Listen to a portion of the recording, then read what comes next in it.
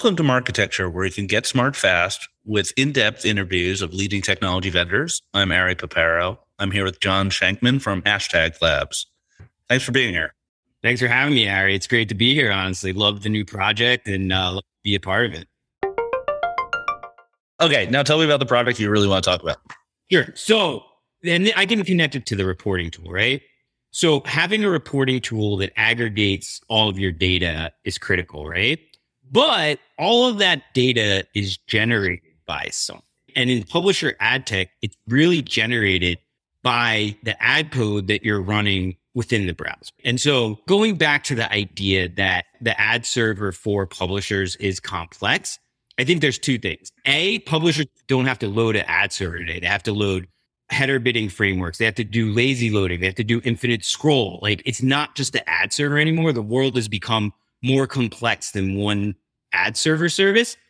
And then two, there's basically two things that are driving that complexity. One is now you need an engineer to implement all of that code on page. And two, you need the ad operators to understand how those services work, right? And like actually what's going on. And as I mentioned before, too often the ad engineers or just the engineers who are implementing ad code don't know how the services work, and the ad operators don't understand the on-code implementation. And so what we've got here, and I really think it's ahead of the curve in terms of what else is out there that's available in the market, is essentially a comprehensive user interface that a non-coding person or ad operator can log into, and they can configure the ad code that they want to run in their browser. So what ad units does Google Ad Manager load? What programmatic IDs do you want to load in Prebid? Out of the box, it runs Prebid and Amazon concurrently. That's an engineering challenge most of the time. How do you apply lazy loading and refresh to all of your Google Ad Manager ad slots? Normally, again, that's something that the engineer at the publisher needs to handle. Now you can log into our UI and push a button and A/B test those things. So we have essentially built a platform that allows non-coders to build their ad tech file. Okay, so let me try to see if I understand this. So you put your code on the page instead of Prebid directly, and instead of Amazon directly, and instead of GAM directly. Is that right? Right. And then you're through configuration, you're telling the page how to lay itself out, where to put the ad slots and the size of the ad slots and the names of the ad slots and things like that. Yeah, more or less. We have two implementation methods, one where we run GAM for the publisher and one where we do GAM on the page. I think just for sake of argument, let's just talk about if we're running GAM for the publisher. Let's say a publisher wants to implement GAM and Prebid and lazy loading, but they have their own GAM account and they feel like the legacy code is messed up. 320 by 50 is coming through on desktop, which is like a mobile ad size is coming through on the desktop. And they just feel like it's a legacy code, a lot of tech debt, and they want to take it off the page. And so, or they want to improve it. So they can take all of their ad code off of the page.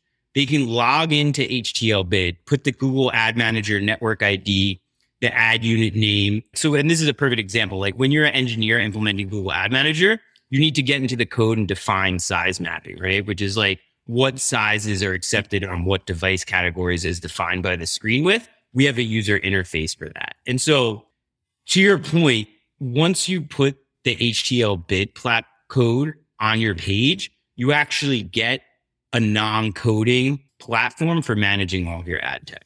But I want to go just a little step deeper on what managing means in this case. So I'll run some scenarios by you. You tell me if it's supported. I want to add an SSP to my stack. Easy, right? I want to remove an SSP. Easy, right? It's literally a switch.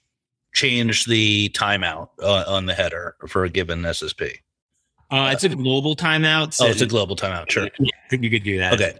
And then when it comes to GAM, what if I want to like change the size of a slot? Is that something I can do as well? But I have to configure it in GAM as well, right? Correct. Yeah. Okay. So like, let's say you want to work with a fancy rich media ad network and they're like, oh, you can load our ad on mobile, but the way it handles it, like you put a 560 by 400 in your middle 300 by 250 slot. You can log into HTLBid, go to that slot, type in 560 by 400. You go into Google Ad Manager, add 560 by 400 to that slot, and then you hit deploy in HTLBid and it's live. Yeah. So the two systems need to be aligned in configuration for it to work. right? Yeah, it's not replacing Google Ad Manager at all. No. It's Do you have an API into GAM? Yeah, I mean, we understand the GAM API pretty intuitively. Like, we're not updating ad units from our system yet. Like, you kind of need to do that. You got to go into both systems. It makes sense. Thanks for listening. To hear the complete interview, subscribe at marketecture.tv.